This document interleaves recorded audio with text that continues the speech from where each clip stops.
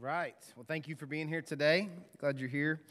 And thank you to all the people this week who gave me the happy birthday and birthday wishes. A lot of people ask me, do you feel old? And now that you're 40, and I say, I still have a 7-year-old. So check on me in 10 years. When I turn 50, hopefully Zeke will be graduating high school that year. So then you can check on me and see if I feel old, because I'm sure I will be. But thank you to everybody who's wished me a happy birthday. I appreciate it.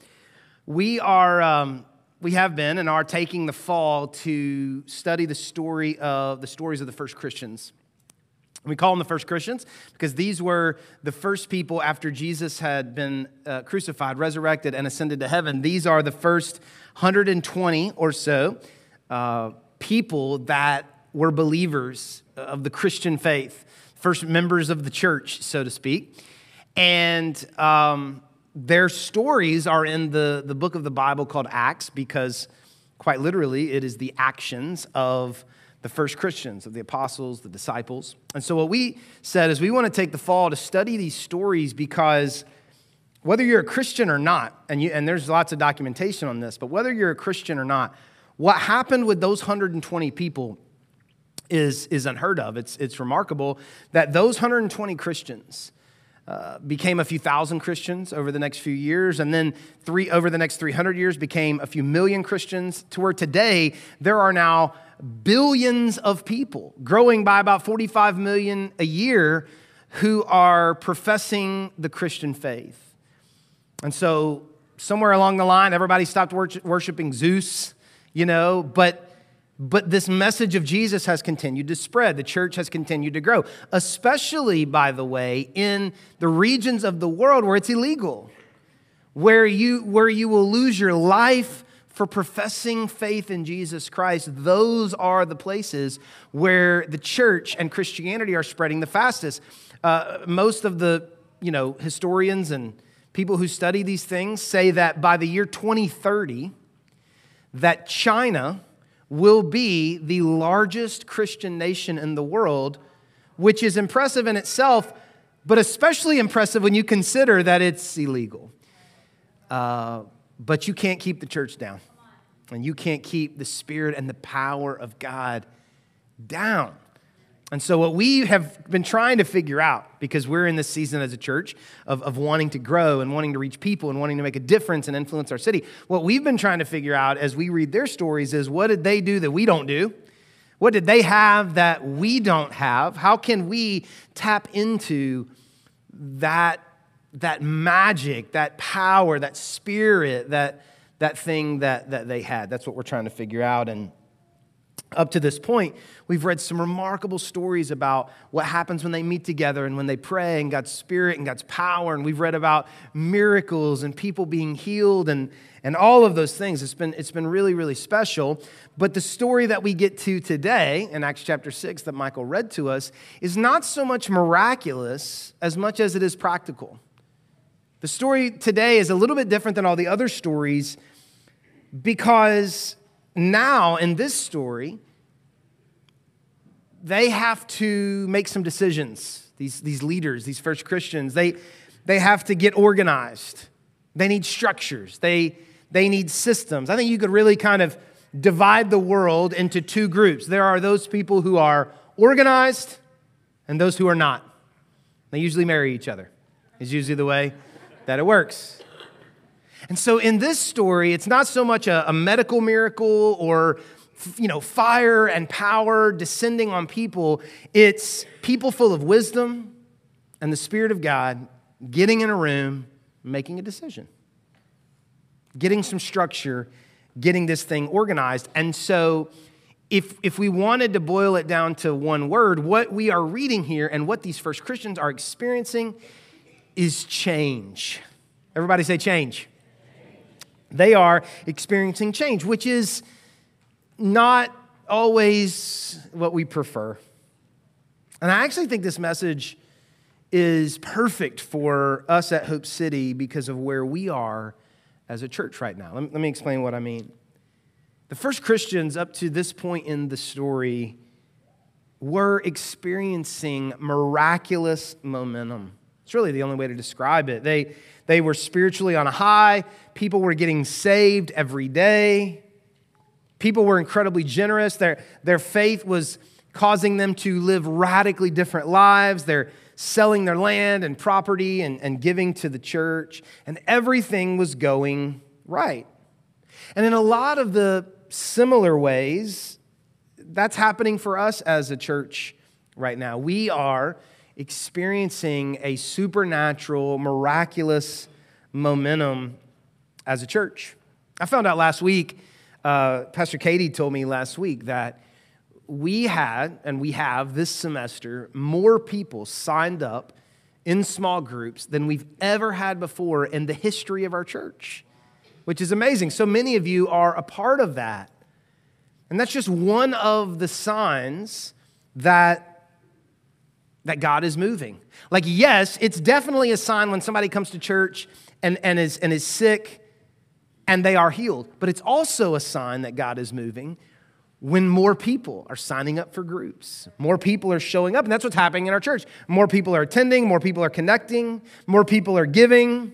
God has blessed us with this building that we are sitting in now. He has blessed us by joining us together with another congregation. I was just kind of smiling this morning during worship as Alan was up here playing the bass. I don't know if you've met Alan yet or not, but Alan, his family joined us in the merger, and I was just up there watching him use his gifts and how that benefits us as a church that God has brought this together. It has really been miraculous. And these are the kinds of things that were happening for the first Christians. They are experiencing miraculous momentum. And so, with miraculous momentum in the church, you might assume that everyone would be excited, unless you've ever led a group of people before.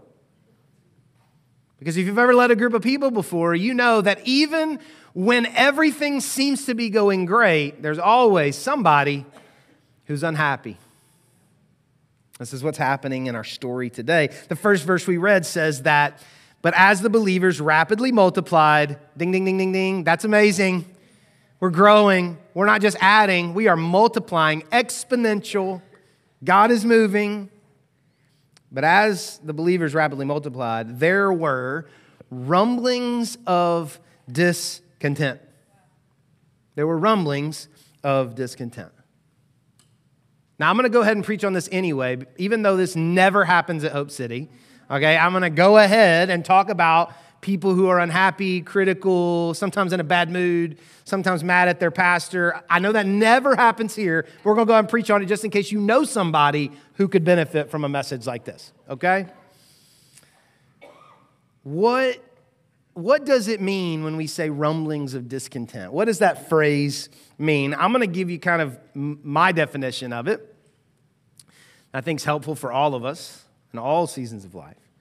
Rumblings of discontent, you can kind of understand it by thinking about it like this. Rumblings of discontent is when you are annoyed because things around you are changing, but you haven't changed yet. That is rumblings of discontent. When you are annoyed because things around you are changing, but you haven't changed to the change. Does that make sense to everybody? That wasn't convincing. Let me give you some examples. It's like this. Rumblings of discontent is like when you are maybe still living in your starter home with your family, and you've had some babies, or maybe a relative's moved in with you, and so now there's more people living in that starter home, and you're sharing one bathroom, back when they built houses with only one bathroom, and everybody's stacked up on top of one another,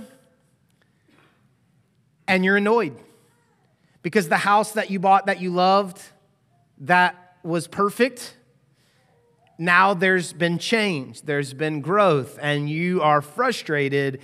And so in your frustration, you murmur loud enough for your spouse to hear that you are ready for a move somewhere else. That is rumblings of discontent. You're annoyed because the things have changed, but you haven't changed yet. Or here's another example. Maybe you've been working a job for a long time, and you know you're capable of more. You know you're capable of earning more. but you keep showing up to that same job day after day, and while you work, you just kind of mutter to yourself. Anybody mutter at work? Anybody mutter driving into work? You're just kind of there doing the job. Somebody tries to convince you to be inspired while you work, and like the only thing that inspires you is thinking about leaving work. And so you're just murmuring, and that is rumblings of discontent. That things are different. You are a different person, but you haven't changed. That hasn't shown up yet. And so there's rumblings of discontent. Let me give you one more example. Maybe this will hit home. Maybe you're in a relationship with someone who doesn't deserve you, okay? But you'd rather be annoyed than alone, so you just stick it out. But you're always telling your friends how unhappy you are. That is an example of rumblings of discontent. There's just this annoyance. There's just this aggravation because you don't like the way that things are, but you haven't made a change yet. These are rumblings, mutterings, murmurings, complaints, because you're dissatisfied. And in our story today, it says that the church is growing, miraculous momentum, but there were people who were annoyed. They were bothered. They were unhappy. And it makes sense because there were a couple hundred Christians. Now this has become thousands of Christians, which is a great thing. I'm sure the pastor was pumped. But anytime there are changes of that magnitude, there are going to be challenges. Change brings challenge. And this is true in all areas of life, but it's especially true in church, isn't it? There are 1,000 different things that could bother you about church or annoy you. Really small things, that shouldn't bother you, but they do. And maybe really big things. Like, for example, maybe you come into church and somebody is sitting where you normally sit. That's annoying. They don't know. You haven't put your plaque there yet, that's your seat. And if the church wasn't growing, that could be your spot every time, no matter what time you got here. But the church is growing. More people are showing up. They don't know. And you got to get here early to get the good back seats. And so it's gone. And somebody's in your seat. That's annoying.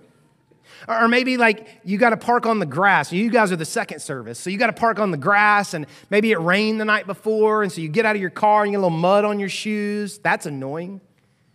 And if the church wasn't growing, there'd be plenty of parking spots, but we're running out of parking spots, so you got to park on the grass. Or there's a line at the kids' check-in, or the printer's not working, it's run out of paper or ink. And if the church wasn't growing, there would never be that problem. Just little things. You get here and the coffee's already gone, or there's breadcrumbs in the communion juice, because the more people are dipping,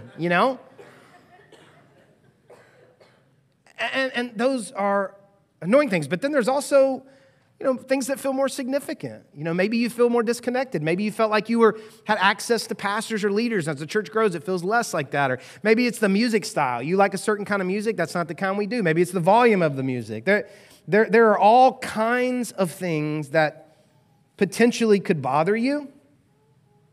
Things that you're nostalgic about that are passing you by. Changes that happen in the church. And with change comes challenge. This is what they're experiencing. People are frustrated. They're upset because when there were a few hundred people, the food distribution to the widows worked flawlessly, but now there's challenges. And so the leaders come up with an idea. Innovation. They come up with an idea. They're going to empower some leaders. Historians say this is the first example of deacons in a church, if you know what that is. It's just, it's people that are empowered to do the work of ministry. And then it says this in verse 5. So they come up with this idea. They're going to empower these 7 guys. Michael read the names to us. They pitch this idea to everybody. And in verse 5, it says, everyone liked this idea. Everyone liked this idea. Now, I started my sermon by saying that the story today is not so much miraculous, but practical. But I take it back. Because we're talking about a few thousand church members. And everyone liked the idea? I can't even get my family of 6 to agree on anything, everyone to like an idea, and thousands of church people like the idea. This is miraculous. This is supernatural unity. Yes, the first Christians were experiencing God's power and spirit because they were praying together and meeting together. That is true. But there is also this unity piece to what's happening, this supernatural, miraculous unity that they are experiencing. Unity. Now, I think it's important to point out when we talk about unity, and that's what I'm going to do for the little bit of time we have left in the sermon today. When we talk about unity, and it says that everyone liked the idea, that doesn't mean that everyone agreed with the idea. It just means that everyone was agreeable to the idea. I think this is a very big difference when it comes to unity. Sometimes we can think that unity means unanimous approval. That's not what unity means.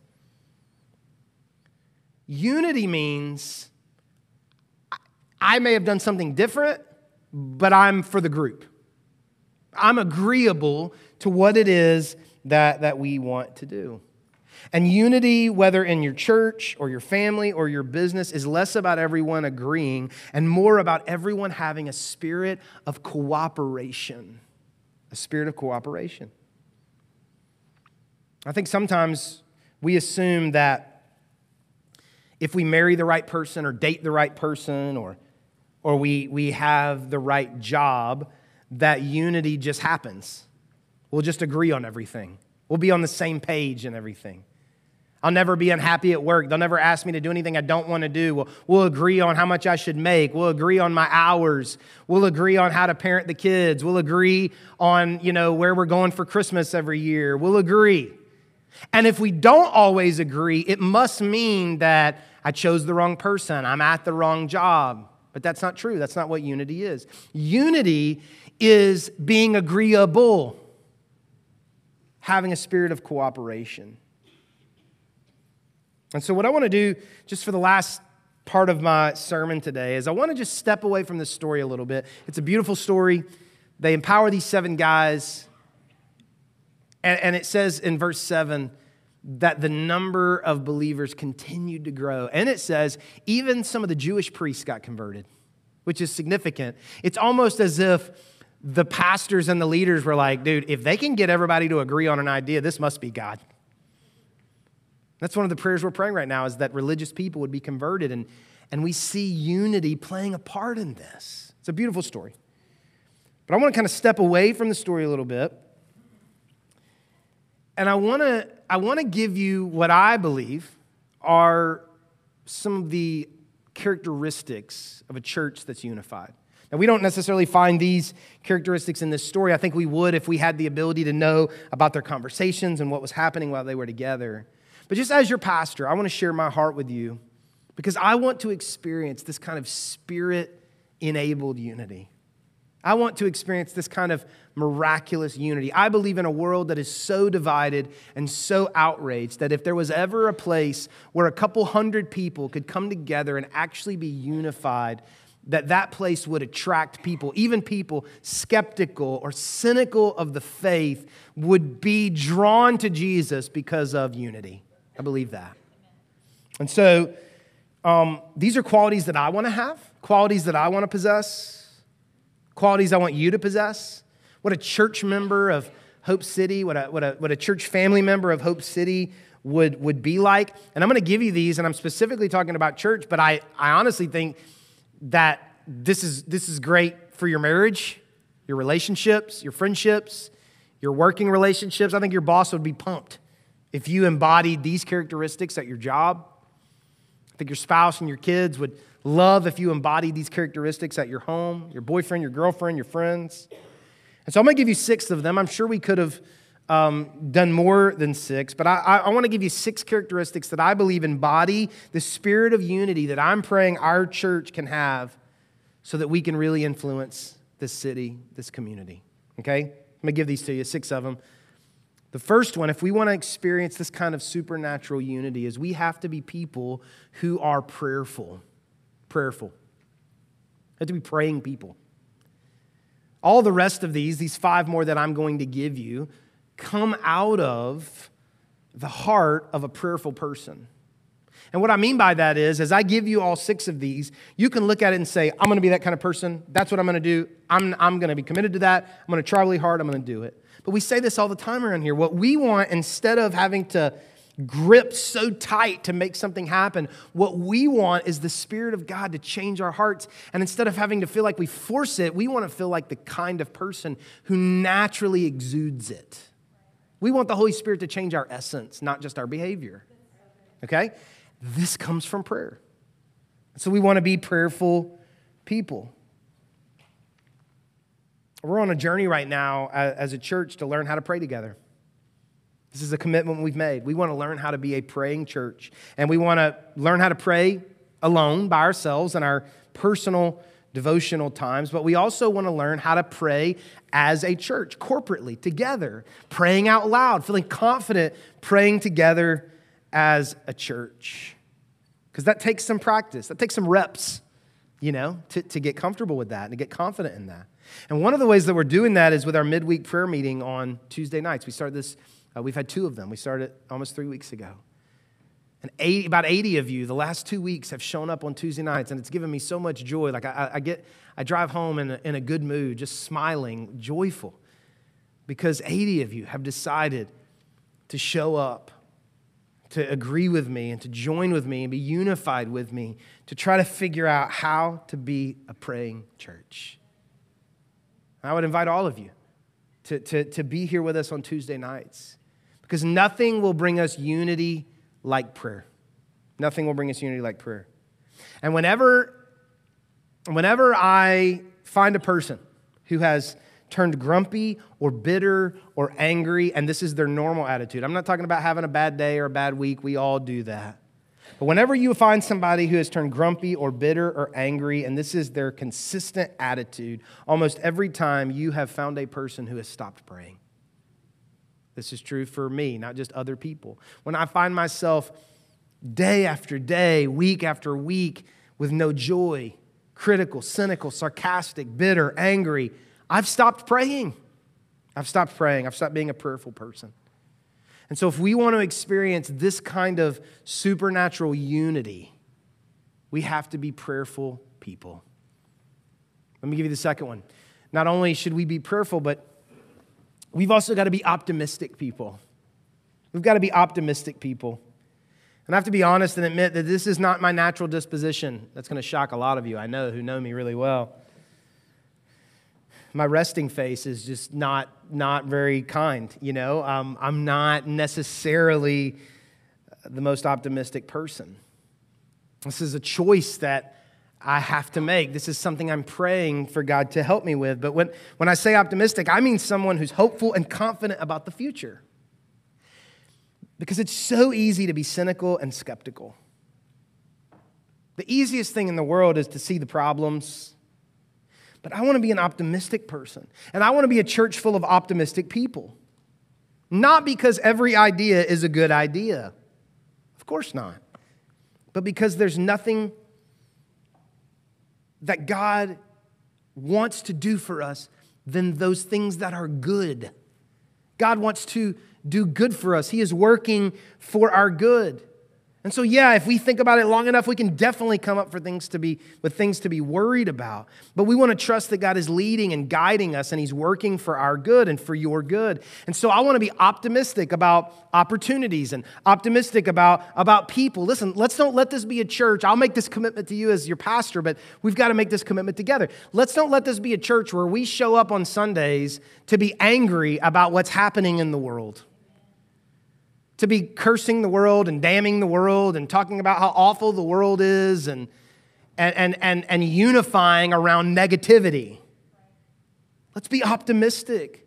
Yeah, there are things going how we don't want things to go, but we know that God is in control. We know that God is working. Let's be optimistic about the next generation. Let's don't tell our students and our kids how awful the world's going to be that they're going to be raised in and how we're worried about the future because look at these kids. No, let's speak life into them and be optimistic about what God's going to do in their lives. It's a choice, because the natural disposition for so many of us is pessimism. God blessed me by giving me the most optimistic human being in the history of the world to be married to. It's like he knew what he was making, and he's like, I need to give Jason like a fairy to just sprinkle optimistic fairy dust in his life at all times. We got to be optimistic people. If we want supernatural unity. If we want supernatural unity. Let me give you another one. I think if we're wanting that kind of unity that we see in the book of Acts, we've got to be people who are not easily offended. Now, when I was working on this, I almost used the phrase unoffendable. Unoffendable. I think that's a little optimistic, so I'm not going to do that. Let's see what I did there. I may not have the perfect record, but I want to be the kind of person who isn't easily offended. I want to be the kind of Christian who has a soft heart and thick skin. But sadly, so many Christians you meet have a hard heart and thin skin. I don't want to be that kind of Christian. I don't want to be that kind of pastor. I want a soft heart and thick skin. And if I could be so bold as to brag on myself a little bit, since I put myself down in optimism, as much as maybe optimism is a struggle, this is one for me that I kind of feel confident in. And to pick on Andrea just a little bit more, this sometimes causes tension in our marriage, because when she comes home in a bad mood, she just wants me to agree with her. Anybody want that? Like, can you just be mad with me for like 5 minutes? But I have this thing that I do, and I'm going to give you this. This is free advice for you right here, okay? Take it for what you want. But I have this little phrase that I use in my own life. And anytime I'm talking to somebody who is dealing with offense or anger towards someone, because what happens is we're never upset. We're usually never upset about what someone does. We're upset about what we believe their motives were for why they did it, right? If we trusted their motives, believed their motives, it wouldn't really bother us, that what they did. But what happens is somebody does something to us, they say something to us, they don't show up to something, they post something, comment, don't comment, whatever, and then we're offended, we're angry because we attach motives to it. So we say, well, they've always been jealous of me, that's why, or they didn't show up because they were mad that, or whatever, we attach motives to it. And one of the things that I believe God has helped me to do, and something I try to do for the people around me, is there's this little 2-word phrase that I use to try to help me be a person who's not easily offended. Here's the 2-word phrase. You ready? The 2-word phrase is, probably not. Probably not. Which can be frustrating when the person you're with just wants you to be mad with them. But even when you're talking to yourself, you're like, well, they did that because they've never liked me and they're wanting to, and you get done, the best thing you can do is to say, probably not. That's probably not why they did it. That's probably not why they didn't show up. That's probably not why they didn't say it or said it. That's probably not what they meant. That's probably not how they meant for that to come across. Probably not. Because you know what I know about me? That's usually not how I mean it. That's usually not why I did it. And so when we're talking about offense, I want to be the kind of person who gives the benefit of the doubt. I want to be the kind of person who gives grace. I want us to be the kind of church that believes the best about people and is not easily offended, soft heart, thick skin, so that we can have supernatural unity. Let me give you number 4.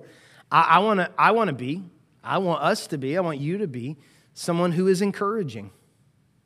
Someone who's encouraging.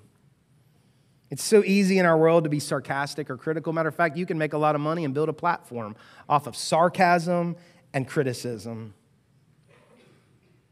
But I want to be an encourager. I want to find something to encourage in people. I want people to leave my presence and leave being with me feeling better about themselves, feeling more confident about themselves, feeling as if I believe in them. I want people to feel that way around you. I want to be encouraging. Even when I could easily find a reason to be discouraging, I want to be encouraging. Every great church that I've ever been a part of, every great church I've ever seen or know about or visit or study, there is a spirit, there is a culture in that church of encouragement. They take chances on people and brag on them and believe in them. Even if the sermon's not so great, people are amen and encouraging somebody and telling them great job. Even if the singers mess up the songs, even if even if the kid spills coffee on the carpet, even if something's not going right, there's just a spirit of encouragement. People leave feeling like they are believed in, feeling like people have their back. And if we want to experience supernatural unity, we've got to be people who encourage. Find something. You think about it long enough, you will find something that you can encourage. I got two more. Let me give them to you. If we want supernatural unity, I think we got to be people who are flexible. I mean this in more of the figurative sense, obviously. We've got to be flexible. And this is actually something we talk to our staff about a lot and our team about a lot. This is the phrase we say. We want to be flexible because not all good ideas are convenient. Sometimes great ideas are inconvenient, so we want to be flexible. We want to be flexible. And man, it is so easy to be upset about change in a church, isn't it? Especially Hope City. We plan in pencil.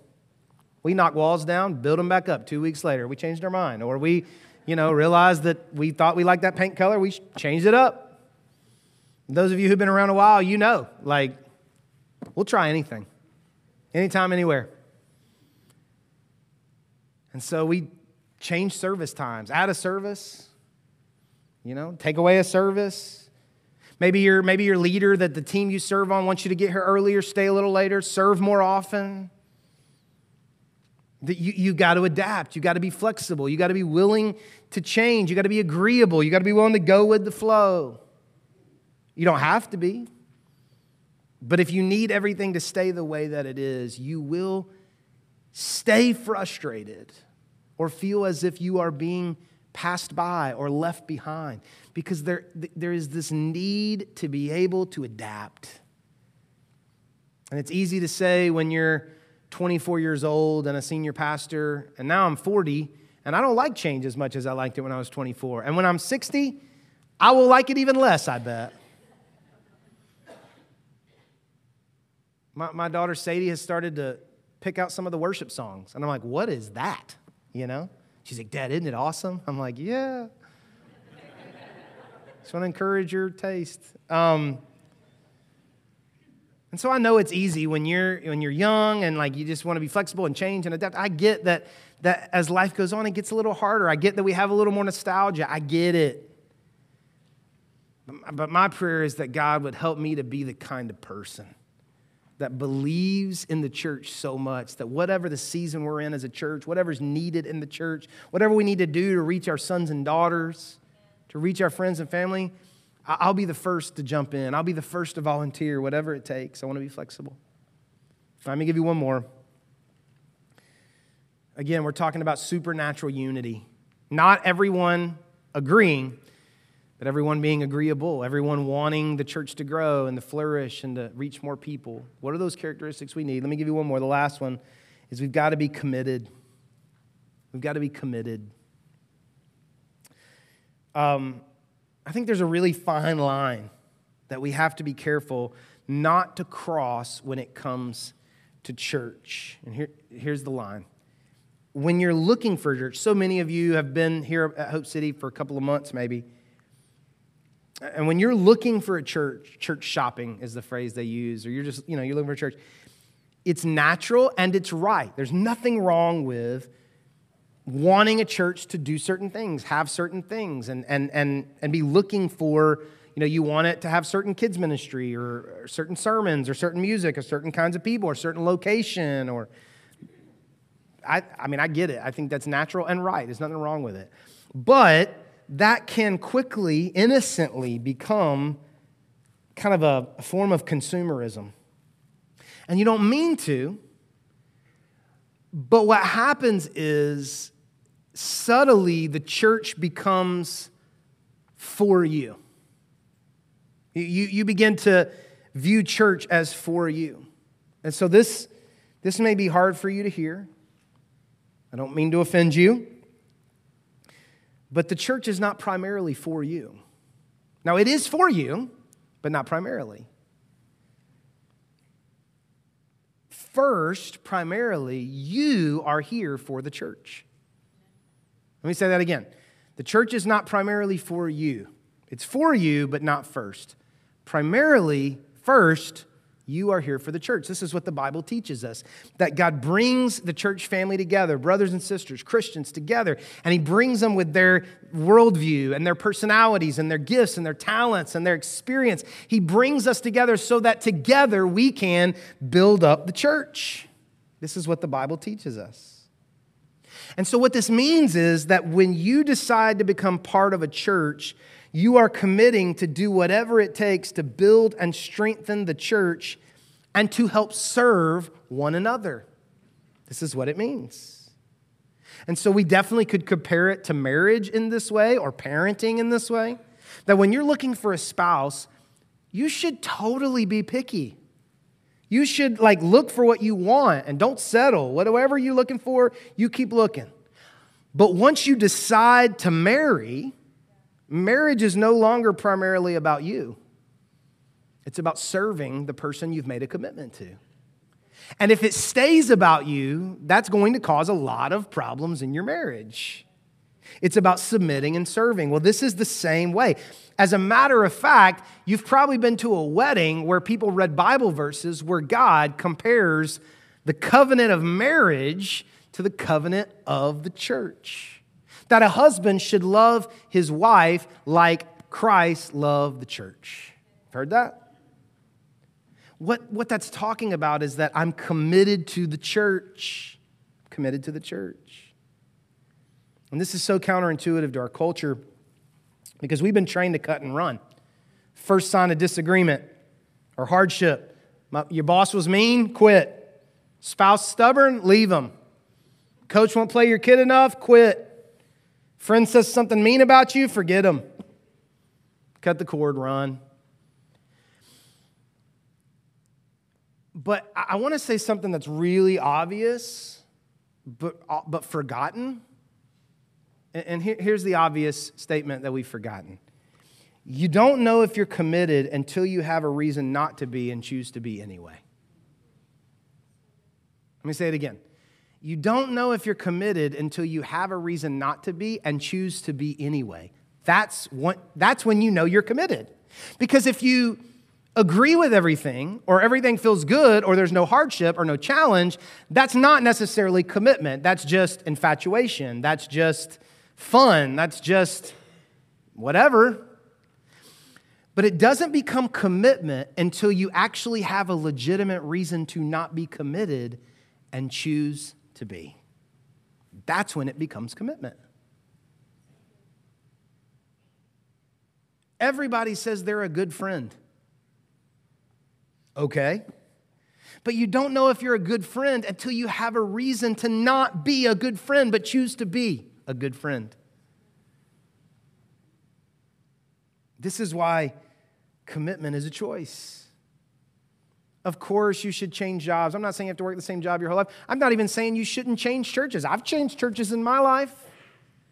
I'm not saying you can't change teams. Of course, this is not about never changing, but it is about the fact that when you look back over your track record, whether it's at jobs or relationships or churches or friendships, do you bail every time you have a legitimate reason to?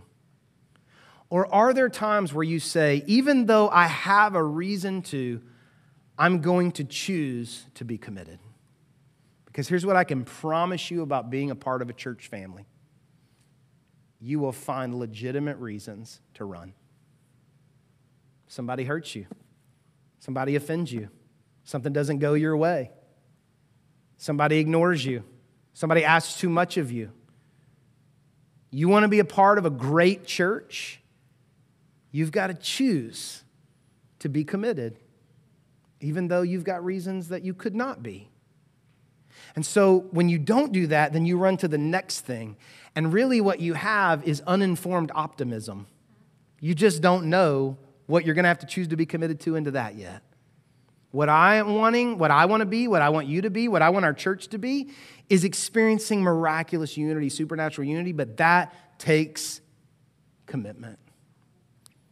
And in just a moment, we're going to have the opportunity to take communion. We do this every week together. And I was thinking last night, you're preaching on unity and attitude and those qualities. What does that have to do with Jesus? What does that have to do with the gospel? I don't know why it took me so long to figure it out. But when we come to the table today and we take the bread and we dip it in the juice, what we are celebrating and remembering is that Jesus Christ was committed when he had every reason not to be. That's what salvation is.